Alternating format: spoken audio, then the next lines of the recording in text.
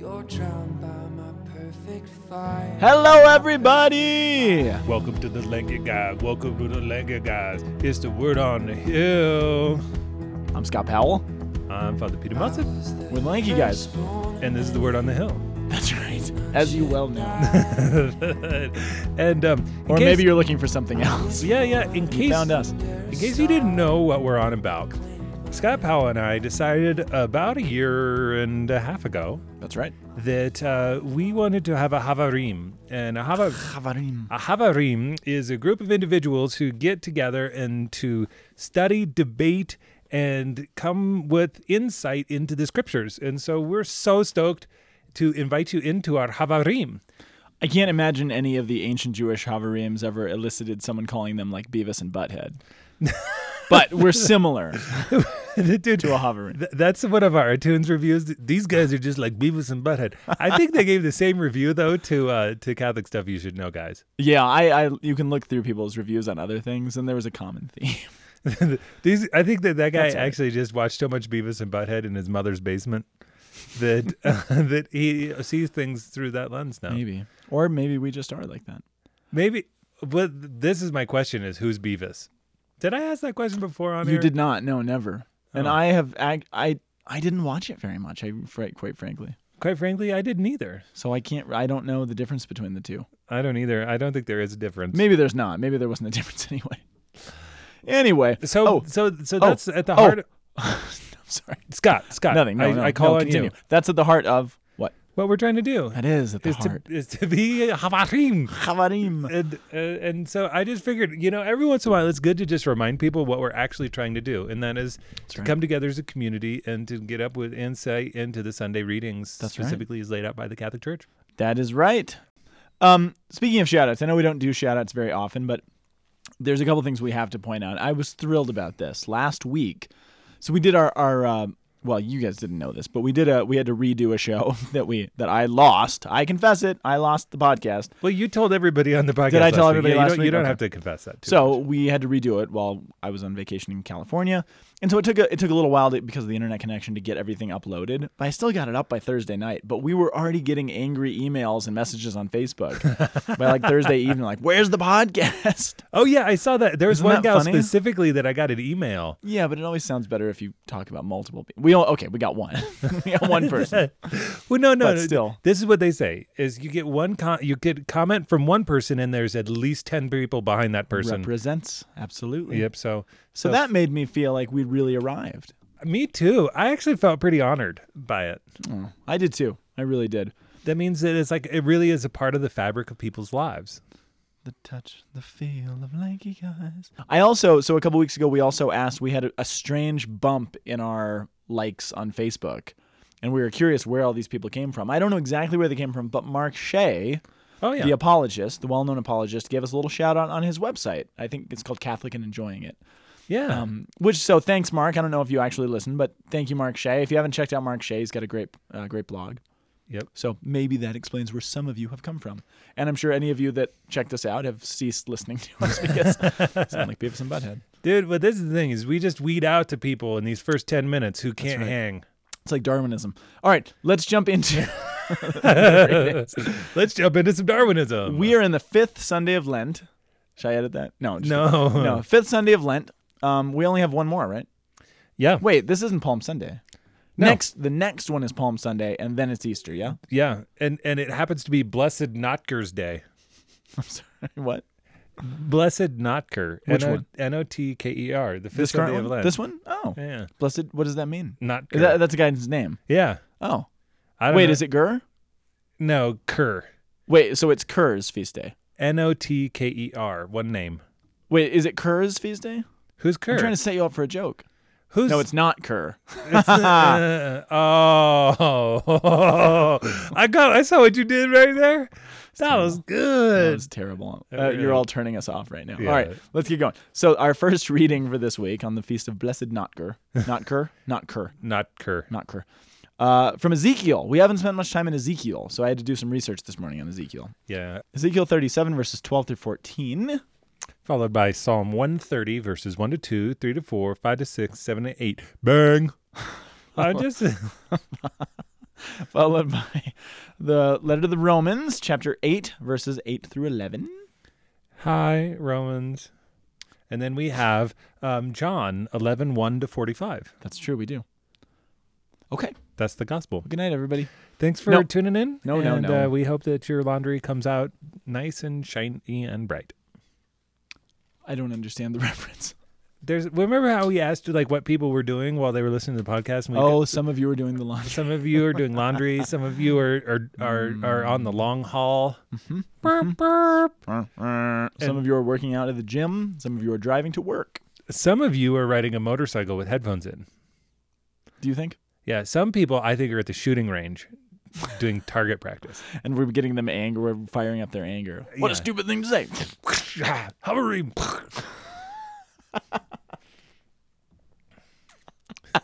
Sorry. I don't know why that struck me as so funny. Don't shoot at the hovering. Don't shoot. All right. So we're looking Dude, at that's our new Oh, Lincoln Guys Jesus. bumper sticker. Don't shoot. Don't shoot at the hovering, dude. Don't shoot our hovering. Yeah. Okay, Oh, okay. So dude, Zeke. Zeke, man. I like Ezekiel. I preached on him last night at the candlelight mass. Did you? Yeah, with the 1,000 cubits of water that's a lot of water. in the directions of anything. It was pretty good, man. Neat. Of the altar. What? I said neat. Thanks. You just looked at me funny. I did. Why are you looking at me funny? I didn't mean to. That's just how I look. Oh, It's just my face. you're just funny looking. Thanks, man. But dude, let's All get right, in. Give so me some here's the history. thing. Okay, this is good because up until throughout a lot of this year, we've been looking at Isaiah, isn't that right? Yeah. With a little foray into Jeremiah for a little bit. Jeremiah. But so what Jeremiah and Isaiah are doing, so really they are taking kind of a systematic look at what happened in Israel and what happened in Jerusalem and what brought upon the punishment and the destruction of Jerusalem, the destruction of the temple. But they're both doing it from the perspective of Jerusalem itself. Okay, Yeah. so Isaiah and Jeremiah are watching this happen, and they're kind of explaining how we got there. So Ezekiel's a little bit different. Ezekiel is fascinating because he gives us a different point of view on the exact same event. So the prophet Ezekiel was a priest, and he was taking during what was called the second wave of exiles. So the way that Babylon worked, when Babylon came to take away your country, they would basically bring down the city. They would take control of it, and they would slowly start hauling off exiles. And what they did, it was kind of their immigration strategies. So they would find the best and the brightest, the artisans, the craftsmen, the doctors, the lawyers. They would haul them off to their place and actually put them to work so that they could kind of pick and choose the best, the cream of the crop of the, craftsmen and whatever else from the nations and bring them to work in Babylon. So Ezekiel was part of that. So he was hauled off into exile before Jerusalem was destroyed. So he's actually giving his accounts. His visions are coming while he's in Babylon. But what God is doing through Ezekiel, God is sort of giving him a series of visions in which he spiritually is taken from Babylon to watch what's happening back in Jerusalem. And because it's God who's sort of doing that, we get more of an insider's view. So literally, Jeremiah and Isaiah are just watching it happen and recording it. Ezekiel is getting the spiritual perspective on it. So he's getting, in a very real sense, God's perspective on what's happening to the temple and to Jerusalem and stuff. Oh, wow. He must have been a good prophet. That's why they hauled him off, dude. He must have been, well, he was a priest. Oh. But he was also, I think he was also a scribe and a writer. Oh. So cool. he was a bright guy. You can Yeah. see why you'd want him. Now, Ezekiel 37 is really, it's one of the most famous passages from Ezekiel. Does the dry bones follow from this? Yeah, this is the dry bones. Yeah. I think the dry bones particularly comes right before this. So, the whole chapter is really centers around this prophecy over the valley of dry bones. Isn't there like a Sunday school song? Yeah, them bones, them dry bones. Something. Leg bones connect to the hip bone. So- Hip bone connect to the other bone. The other bone. Other So- bone gonna be connected to the other bone. Yeah, man. Other bone. So, so the dry connected to bone. The dry bones. All right, let's read what it says. This is 37:12.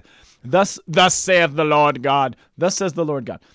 O my people, I will open your graves, and you will rise from them, and bring you back to the land of Israel. Then you shall know that I am the Lord, when I open your graves and have you rise from them. O my people, I will put my spirit in you that you may live, and I will settle you in your land. That thus you may know that I am the Lord. I have promised, I will do it, says the Lord. So right before this, I believe, is when we get this vision of a valley of these dried, rotting bones. And what Ezekiel sees in this mysterious vision is these bones all coming back together, and they start growing muscle and synapses and then skin on top of them. It reminds me of the movie The Army of Darkness, but that's just every time I think of the dry bones, I think of Army of Darkness, which is just totally not okay. But welcome to contemporary culture, baby. Welcome to your mind. Oh yeah, which I love being in. Oh, thanks. Here's to you. Hey, here's to you. Here's to you. So, okay, but think about this. On a very practical level, here's a bunch of dead bones coming back together, forming skin and growing muscles and everything else, and breathing. What is that an image of? Literally. Resurrection? Resurrection. So there is resurrection in the Old Testament. There's this vision, this beautiful vision of this, literally a person coming back to life, which for the ancient Israelite, that imagery, and then this kind of gives you a more full-bodied explanation of what's going on here. But that prophecy sums up all the hopes contained in Israel's restoration. It's so again, you're getting a bird's eye view on what's happening in the Old Testament. God is saying, okay, you're enduring this punishment. You're being hauled off in exile. It's like you as a nation are dying in a very real way.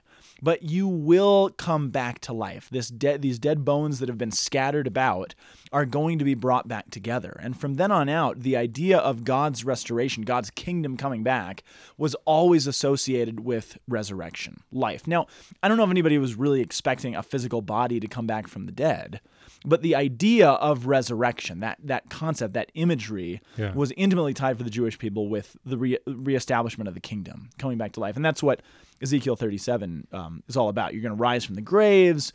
I'll put my spirit and my life in you. Again, people are reading Ezekiel for the first time. I don't know if people are necessarily thinking literally there. They're thinking, spiritually, we're going to be brought back to life. Little do they know that God's going to make it literal. Yeah. Now, by the time of Jesus, that's a little bit, messy, because there's a lot of Jewish people that do believe in a literal resurrection. Some people deny it. That was kind of a mess, but we'll get there later. Yeah. Man, I got nothing to add. That's good. It's cool. We had to just do a little digging in Ezekiel. Oh, I didn't. Oh, come on. I'll open your graves and have you rise from them and do a little digging. Do a little digging in. That was ridiculous. That was totally amazing. Come on, your mind is a special place. I like being there. Your mind is a special. Sounds like such an insult. All right, Psalm 130. What? Your mind is a special. It sounds like an insult. It does. It's a good bumper sticker, though. Is it?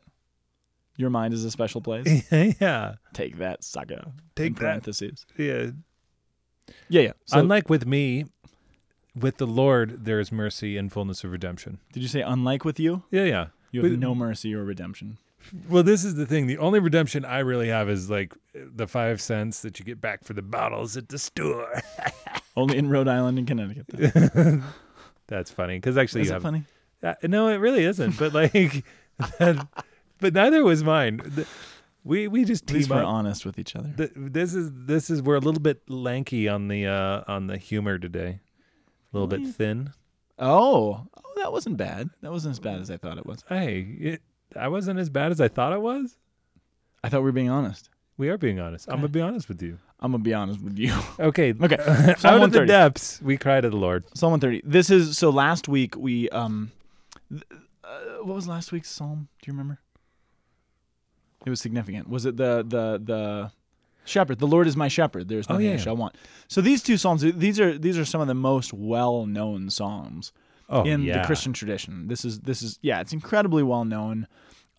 This particular psalm comes out in the Sixth Sense, when the kid is speaking in Latin when he's in the church. Really? Out of the depths I cry to you, but he's doing it in Latin. Oh, that's creepy. My dad always is. It always makes my dad cry when he does that. Whoa, that creeps me out. And he's playing with like little figures in the church, because that's where not the dead people are, and it's a happy place. I don't like it.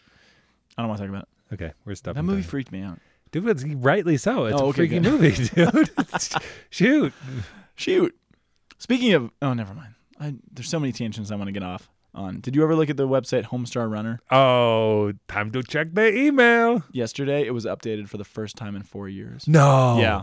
There's a new. You should go there after this podcast. Strong bad. I don't know if you guys are as nerdy as us and ever looked at homestarrunner.com. Homestar Runner with updated Martha for the Pan? first time in 4 years. Dude, Martha Pan? Martha Pan.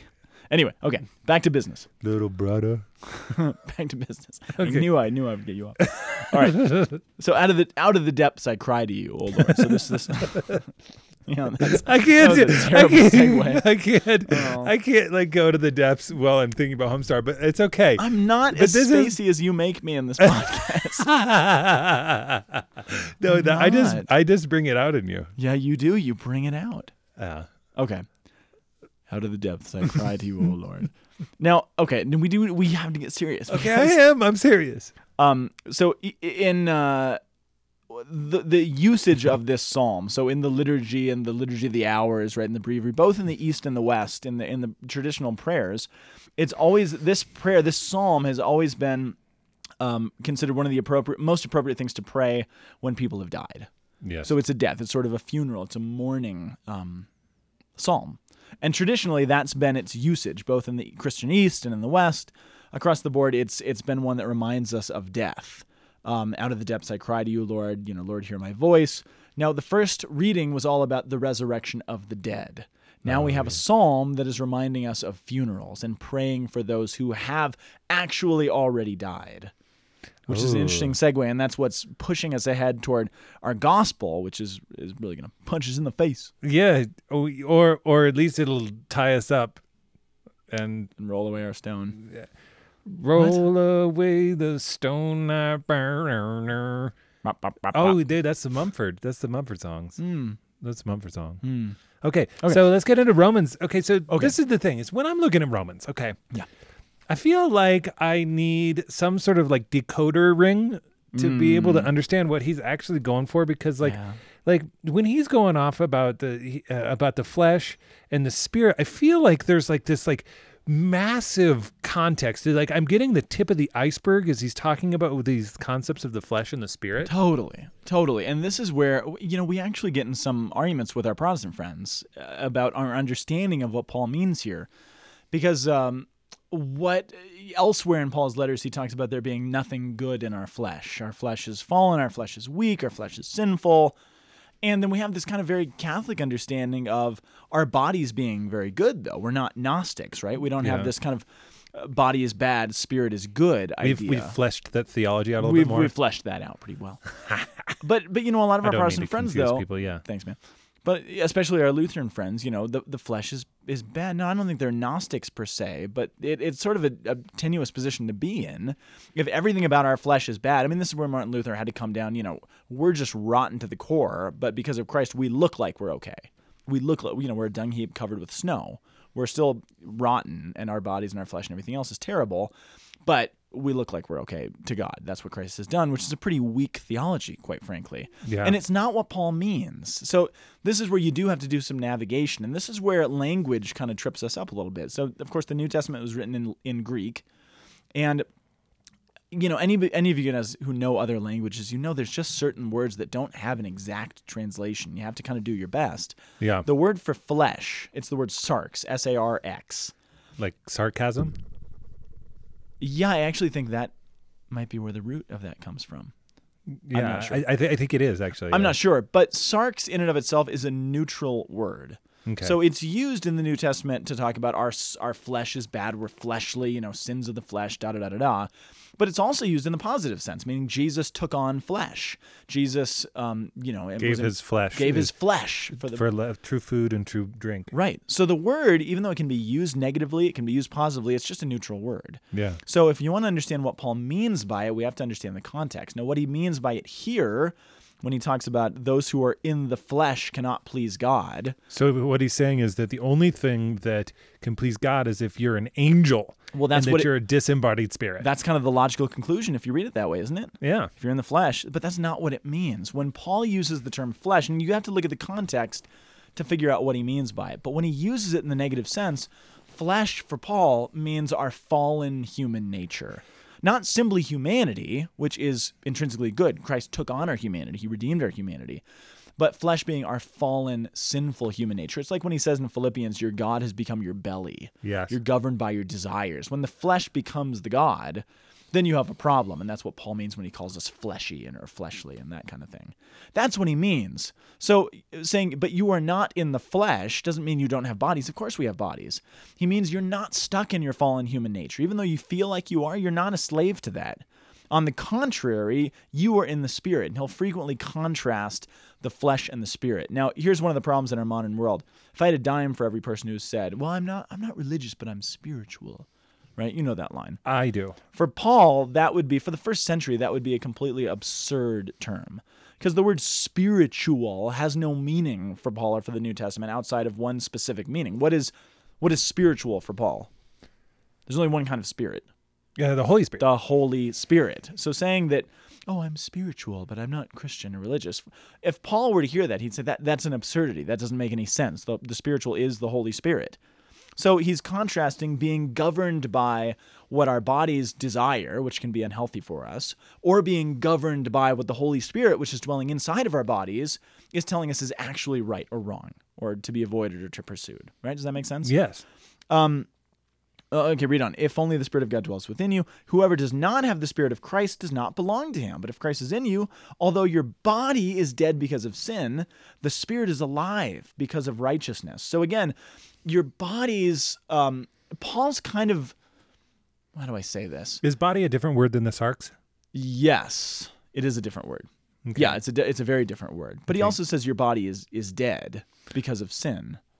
But he's almost, what's the word? I can't think of the word. When it's like when Jesus says you got to pluck your eye out. Hyperbolize it. He's being a little bit hyperbolic. Yeah, because a body is dead. Yeah, no, I mean, Not I have an entirely. animating principle. If I Right. I still walk and breathe and But eat even on a and- spiritual sense, even if we're entrenched in sin, we still have a conscience in there Yes. that tells us we know what we ought to be doing. Even if we deaden that voice, it's still down there. Yes. And we can animate that. So he's I don't want I'm cautious about saying he's exaggerating, but he's trying to make a point. And he's not arguing against, this Catholic Lutheran debate that's going on now. That's the furthest thing from his mind. So he has the freedom to say this, but he's saying, you know what? Look, your body, if you just follow your desires and what your belly tells you to do, it's going to lead you to death. That's the reality. You need to be tapped into the Holy Spirit who brings bodies back from the dead. So if your body in and of itself is going to lead you to death, guess what? The Holy Spirit is the animating principle of Jesus Christ that brings bodies back. That's kind of the point of this passage. That's the point of Paul describing the death that our bodies bring, is not that, oh, your body's bad, that's terrible, so you just have to focus on spiritual things. It's that the end of the story is that Jesus brings bodies back. That's what he does.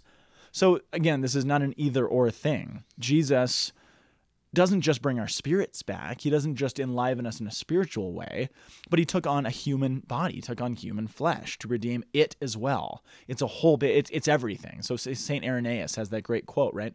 That which is not assumed is not redeemed. In other words, Jesus either came to redeem everything or he came to redeem nothing. It's all or nothing. He's either Lord of all or he's not Lord at all. We used to say in Focus, right? Yeah. I think that's the point of what Paul is getting at here.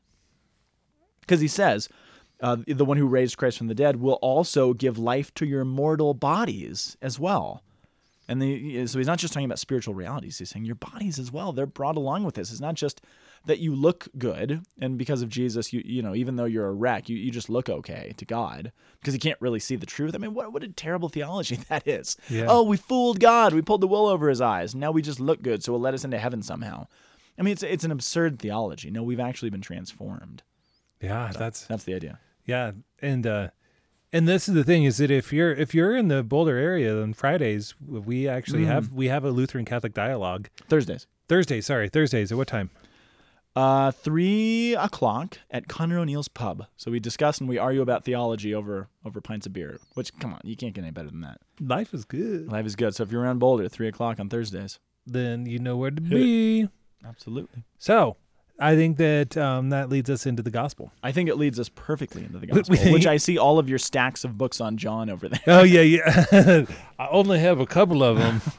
I got this one from you. That's a good book. That is a good book. I learned it from watching you. I learned it from watching you.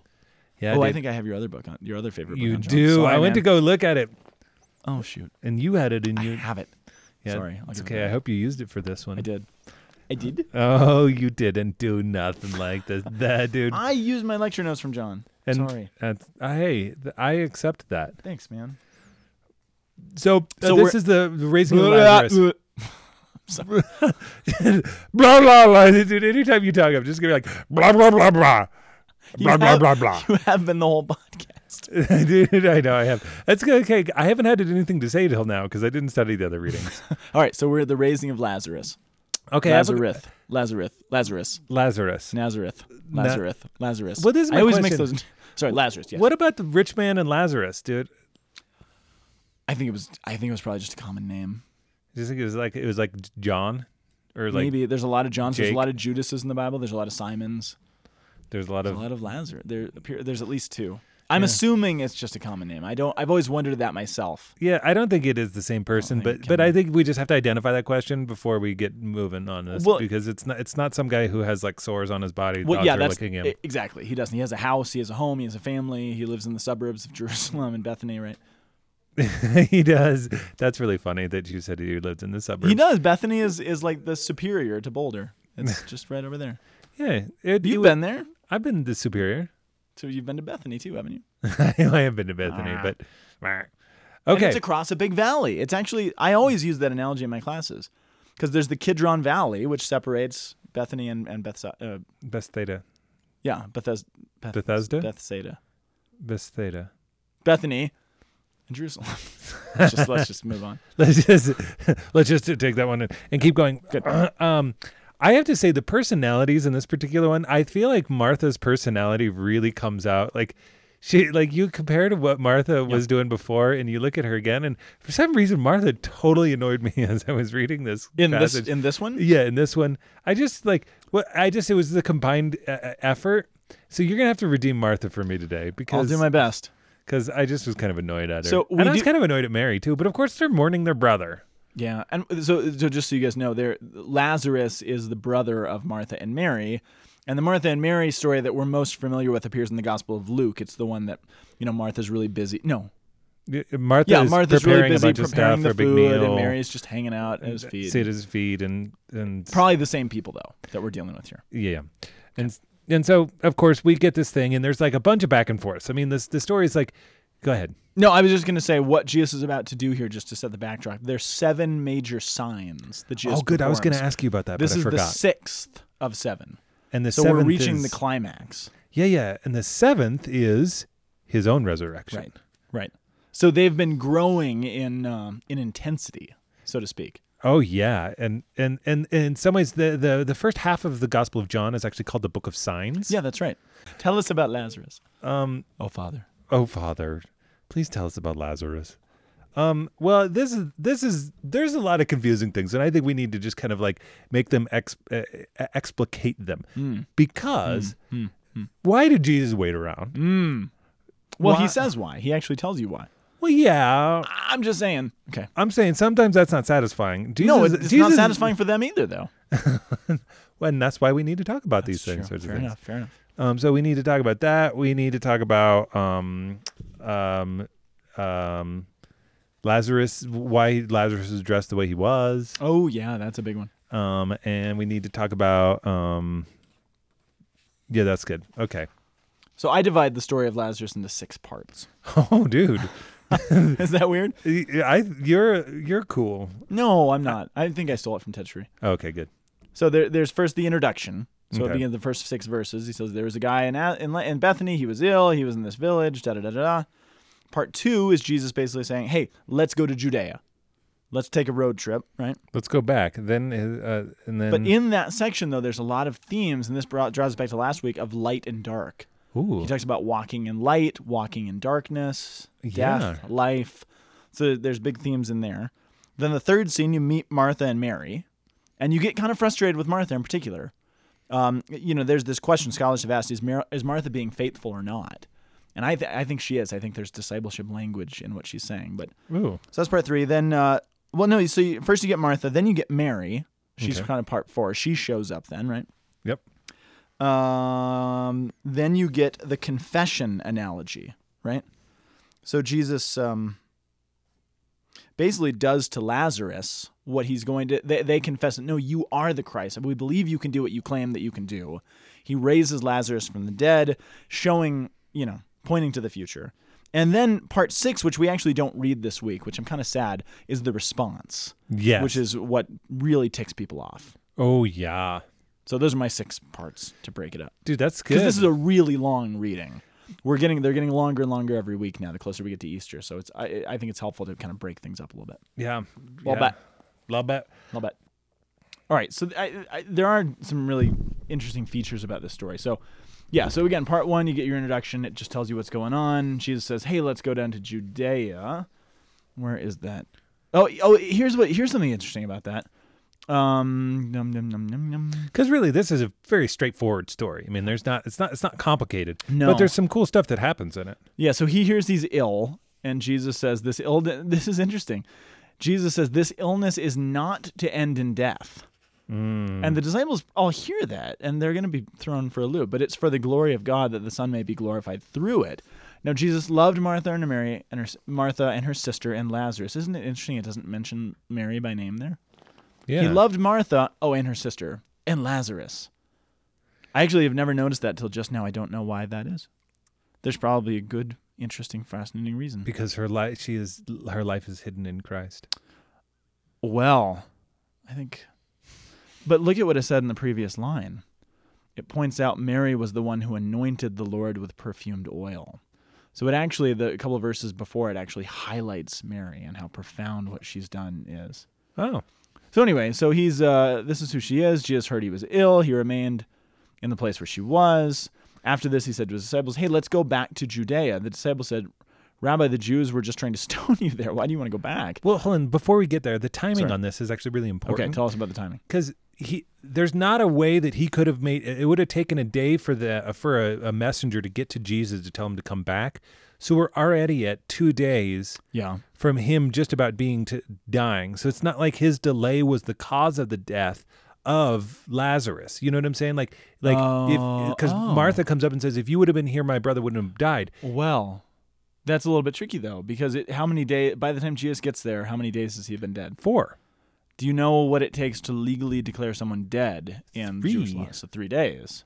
So in theory, had he gotten there on day 2.5 or something, there's still hope. Yes, but Jesus explains to us why he's doing it. Why?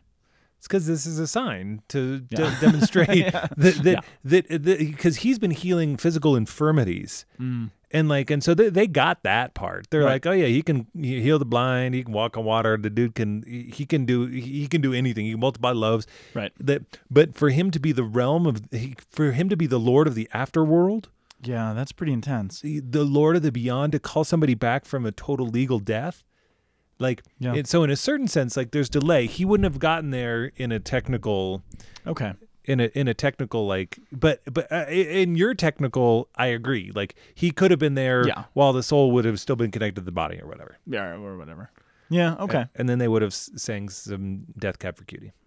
Or they would have sang Psalm 130. Or Psalm 130. Oh, that's better. Sorry, but yours is funnier. No, I mean that's me and Father Brady. He's always like, dude, you make everybody laugh. But I'm like, yours is so much holier. I'm just playing on people's pop culture. He's the worst. How holy? He's so holy. He says so many holy things. He does say holy things. He has a holy heart. Which makes the funny things that he says even funnier. Oh, good. Don't you think? Oh, yeah. Okay. I taught him what winning was yesterday. Winning. He didn't know that term. Oh, I'm sure he's going to use it all the time. Oh, yeah. But there's this other theme in here that runs throughout John. Jesus talking about something on the spiritual level and people taking him on the literal level. Not literal, but the surface level, I guess. So he's saying, our friend Lazarus is asleep. I'm going to go wake him up. And they're like, he's just asleep. He'll be saved. He's fine. Don't worry about it. Oh, yeah. They're probably like, oh, yeah, he's just sleeping after his illness, Right. It says, while they thought... John is great. He connects the pieces for you. He even says, they just thought he meant ordinary sleep. So Jesus said to them clearly, no, Lazarus has died. So he knows that Lazarus is already dead. Yeah. Even though he just said a few verses before, no, it's not to death. Remember that? Yeah. He's ill, but it's not going to end in death. Now he's just said, oh, by the way, Lazarus just died. And if they're remembering what Jesus just said, they've got to be like, wait, I thought you said it's not going to end in death. He's dead now? Yeah. But it's not ended yet. The end of the story has not arrived. No. Aha. And so now he's 4 days. 4 days. A glassa ordinaria. No, wait a second. Oh, sorry. Go ahead. Before he gets there, though, Yeah. Is that where you're going? No. No. So you tell me. Oh, but you're going to when he's arrived. Yeah. There's something before that, though. Who is it that says, so they don't want to go down to Judea because that's where everybody wants to stone him. And he's like, no, we got to go because Lazarus is down there. We got to go see him. Who is it that speaks up and says, yeah, let's go? Do you remember? Is it Thomas? Thomas. Doubting Thomas says, let us go and die with him. Dude, yeah, like that's the thing is Thomas's character gets like, he's like, it's kind of like Peter's response. Like, well, then, you know, then you have to wash everything of me. Yeah, right. It totally is. You know what I mean? Like, it's interesting. Yeah, like Thomas is like, he's down. I think that explains a little bit of his hurt. Yeah. That like, dude. Oh, yeah. Like, he's like, the Lord came back and I'm not there. He's like, I'm not going to believe it. You guys, Seriously. like, that would hurt. Totally. Because the dude was in. It's true. It's true. So they get there. And what does the Glossa Ordinaria say? The Glossa Ordinaria actually is cool. That's an ancient commentary on the text. Medieval. Sorry, let me get my history periods right. It's a medieval commentary on the text, which is like a standard one. There's they use the 4 days Late of antiquity. Sorry. Thank you for your accuracy and your consubstantiation. Is that really where you want to go with that? No. Okay. It's not Tell us about the Glossa. You're just interrupting me. Is this what it feels like to be you? Yep. Oh. It's the worst, isn't it? It's really hard to be you. No, I want to hear about the Glossa. Okay. So there's 4 things. They compare the 4 days of the 4 different kinds of death. So that impaling, there's getting run over by a blimp. Original sin is the first death. Then the violation of the natural law is the second death. Then the violation of the Mosaic law is the third death. Ooh. And then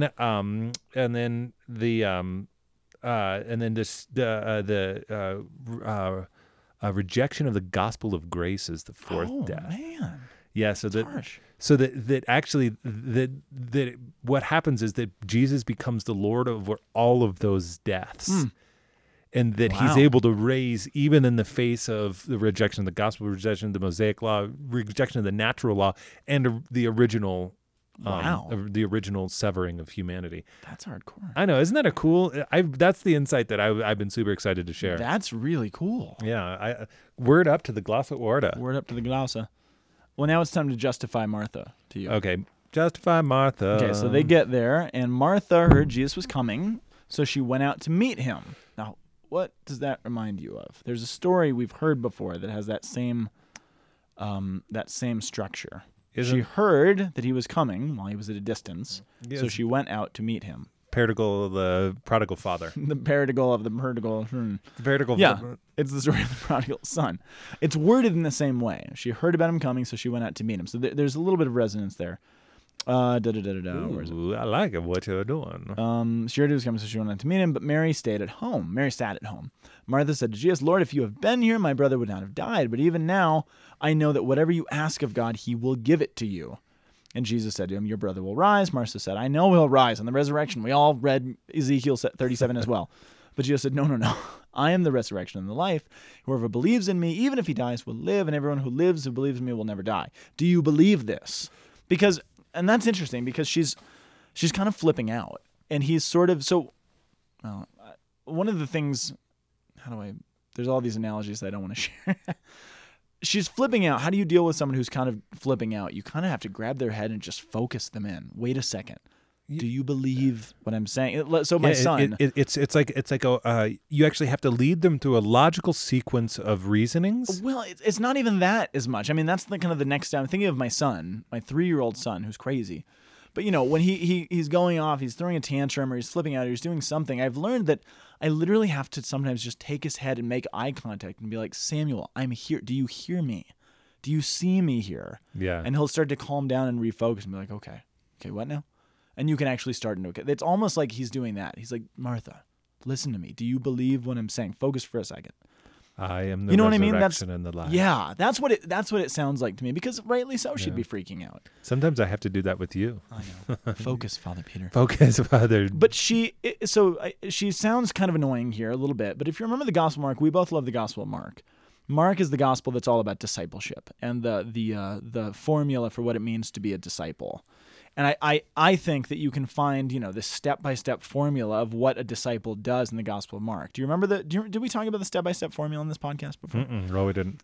What's step 1 of discipleship? Do you know according to Mark? No, I don't. It's that there's a call. You hear a call, right? And when you are called, what does the called person do if they're a good disciple? Respond. They come, they follow, they literally go, and they follow.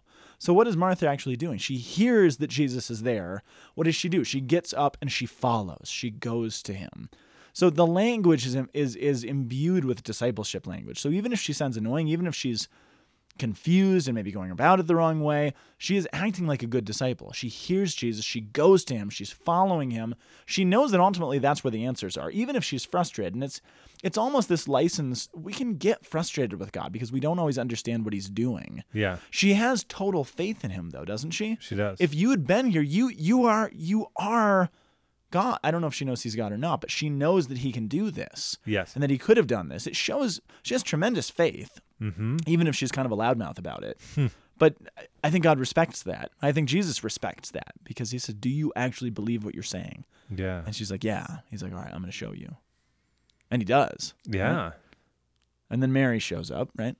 Yep. So he said this, and then she went and she called her sister Mary saying, hey, the teacher's here and he's asking for you. Again, it's the call and response language of discipleship that Mark points out. So she hears that Jesus is calling for her. And as soon as she heard this, she rose quickly and went to him. It's the story of the blind Bartimaeus in Mark. It's the model of discipleship, right? Yes. Jesus hadn't come into the village yet. So he's still not there. They're all going out to meet him. Again, prodigal son language. There were Jews in the house who were comforting her. What does it mean whenever John uses the term the Jews? It's isn't it usually the leadership? Not always, but it always implies something. What does it imply? It's always negative. Oh. Now, Jesus is Jewish. Martha and Mary are Jews. Lazarus is a Jew. It's not an ethnic thing. Yes. But when John uses it in that way, he's making you think, oh, these are the people who are against him. Again, it's nothing anti-Semitic because, of course, Jesus is Jewish. John is Jewish. Martha, Mary, everybody else. But whenever you see that term, you're like, uh-oh, the Jews were there. And they're gonna cause trouble. This is so long, I keep losing my place. I know, it's so long. They were comforting her. So Mary got up and went out. They all followed her, presuming she was going to the tomb. Isn't that kind of annoying? They're comforting her. She gets up and wants to go out by herself to weep. And they're like, let's go follow her and watch her weep. Get off my back. You can see why they're annoying to her. Yeah. So she saw Jesus. She fell at his feet. She said, Lord, it's similar to what Martha said. If you had been here, my brother wouldn't have died. Jesus saw her weeping, and the Jews who had come saw her weeping. And Jesus became what? Sad. Oh, you don't have the readings in front of you. I was just looking. sorry. I'm not following, so just tell me. It says Jesus became perturbed and deeply troubled. Oh, yeah. The proper translation is he became angry. That's what it actually says in Greek. Why is he angry? Because of these following idiots or whatever they're doing. They're just looking for whatever they're looking for. Yeah. Jesus is angered by them, not by Martha or Mary. And so he's annoyed by them. He says, where have you laid him? They said, come and see. Jesus wept. The Jews, come and see. Where did we see that before? It's John, the calling of John, the discipleship of John. Exactly. Come and see. Where are you staying, Lord? Come and see. So Jesus says those same words. Jesus wept. Why does he weep? Because he loved Lazarus. Yeah, this is so beautiful. The Catechism talks about this. It shows so beautifully Jesus' true humanity. He's not in anguish. He's not despairing. Yeah. He's not even mourning. Well, he is mourning in a certain sense, but he just simply has human emotions, and he's sorry for these women. He's sorry for his friend. The Jews, there's that quote again, see how he loved them. But some of them said, could not he who opened the eyes of the blind man? This guy opened blind man's eyes. Couldn't he have done something as well? So Jesus, again, perturbed, angry, came to the tomb. There was a cave and a stone lay across it. And he said, take away the stone. Now, what is all of this reminding us of? A stone at a tomb that needs to be rolled away. I mean, the resurrection. I mean, it's prefigurement. Yeah, big time prefigurement, though. I mean, the whole gospel has been prefiguring what's going to happen in a very real sense. But like we said, as these signs get more and more intense, the prefigurement gets more and more just starkly clear. Yeah. There's a stone that needs to be rolled away. Remember the women who come to the tomb. Who will roll away the stone for us? Yes. Jesus said, and what does Jesus say? He shows up, take away the stone. He's answering the question that's actually going to show up in the next couple of chapters. Who will roll away the stone? Well, who has rolled away the stone? He has. Yeah. And they say, Lord, it's going to really stink in there. It's been 4 days. And he said, you're going to see the glory of God. So rolled over the stone. He raised his eyes. He said, Father, I thank you for hearing me. I know you always hear me. Because of the crowd, he said this, that they might believe. And when he had said this, he cried out in a loud voice, Lazarus, come out. He cried out in a loud voice, Lazarus, come out. And there's a reference I had in my notes to something about that. Well, what's interesting is, like, in some ways, that's going to be kind of like mirroring back us to Ezekiel. Well, yeah. Where he's actually going to cry out, and he's going to tell these bones to reconstruct themselves. And it's actually like it's the sound of Jesus at the end times, like he was talking to Martha. That's what I was thinking of, the end times, the general. Yeah, the general resurrection is that we will all hear the voice of the Lord, and it will actually reconstitute us. Yes, exactly. Like Ezekiel. That's what Ezekiel's talking about, even though nobody gets that necessarily. Totally. That's what's happening. There's going to be a cry. He's going to cry out, and we're going to come back together. But it's not just a spiritual reality. No, it's like, I'm going to hear that thing. It's everything. Lazarus hears with his ears, and his literal body is raised up. And what does he do? He comes out. So again, it's discipleship language. There's a call, and there's a response. He follows. He comes. He's actually being a good disciple. Even though he's bound. So he's tied hand and foot with burial cloths. And his face was wrapped in a cloth. What does that all remind us of? Jesus and his resurrection. Well, Yeah. but as the reason why I paused is I was thinking about, like, what is the effects of these 4 types of sin in our lives? They blind us and it binds us. Ooh. And so that even though there's a restoration in the midst of the face of the sin, there's still a certain sense of being bound in sin. Yeah. And that there's some sort of consequence that needs. And then what does Jesus say? Remove these. Take these away. Absolutely. And then he said, and then his face was wrapped in a cloth. So Jesus says, untie him and let him go. Oh yeah. And that there's a certain sense that Jesus still can command the natural effects of these sins. Yeah. Now he eliminates the death, and then he loosens from these natural effects. But how is Jesus able to do that? So this is what. So there's something Jesus said in the previous chapter that I think explains how he's able to do this. How is Jesus able to untie him and unbind him? It's because of the language of what we just saw. Jesus called and he responded. So the previous chapter, I want to read to you a quote from John 10, the previous chapter, verse 27. He said, "My sheep hear my voice, and I know them, and they come and follow me. And I give them eternal life, and they shall not perish, and no one will snatch them out of my hand." So in the previous chapter, he prefigured what he's going to do with Lazarus. My sheep know me, and they respond to my voice, and they follow when I call. Yeah. That's what Lazarus just did. That's why he can be unbound. Way back in John chapter 5, Jesus actually predicts, he says, all who are in the tombs will hear his voice and come out. That's all. That's the good ones. That's the evil ones. That's everybody. Everyone's going to rise from the dead. Not everybody's going to be unbound. It's those who follow him. Ooh. Which is interesting. Yeah. So John has been setting you up for this moment since the beginning of the gospel. So we hope that many of the Jews who had come to Mary and seen what he'd done began to believe in him. Yeah. Even the opposition are beginning to believe in him, and that's the thing is, like, what we fight are not people. Right. It's this, and that's the whole thing that's going on here. It's the hardness of heart. It's this nasty stuff inside. It's actually the deaths. The rejection of the gospel of grace, of the Mosaic law, of the natural order, and the original sin, the original break. Yeah, that's it. And that's where Jesus is, like, defeating all of us. And I think that in some ways he sees in Lazarus all of us of all time. Yeah. And he weeps for us. Absolutely. Because he sees that the death that we have to endure. I know, excuse me. And he sees the death that we have to endure, and he wants to say, "Awake, O sleeper." Right. Live. Absolutely. That's it. And he calls us forth. So hear the voice of the Lord. Don't mess around. And when it happens, follow. Although, when you follow it, the other thing we have to keep in mind, in the very next chapter, when the Pharisees are brought into this and questioned about it, they end up arresting Lazarus. Oh, so I don't remember that Yeah, part. he gets arrested in the next chapter because he's a part of it. So, think about what's going on here. If we're open to being unbound, the world's not going to like that. They're going to be, or there's a plot to put him to death. That's what it is. They want to kill him. Oh. Because they're like, this guy knows too much. We don't like this. We don't like what's going on here. So there's going to be trouble. So, And that's what Lent is all about. I mean, where is this all leading us? mm, Jesus doesn't die on the cross so that we don't have to suffer. He dies on the cross so that we are able to suffer. That's what Paul tells and us. then we're not alone. We're not alone. We don't have to be afraid of it. God bless you guys. Thanks for listening. We hope you enjoyed our extended podcast today. How many minutes did we end up? I'll try to cut it down. Okay, God bless you. We love you. Goodbye. Bye, everybody. Word on the Hill is a production of the Aquinas Institute for Catholic Thought here in beautiful Boulder, Colorado. www.thomascenter.org. You can also send us an email at lankyguys@thomascenter.org. See you next week.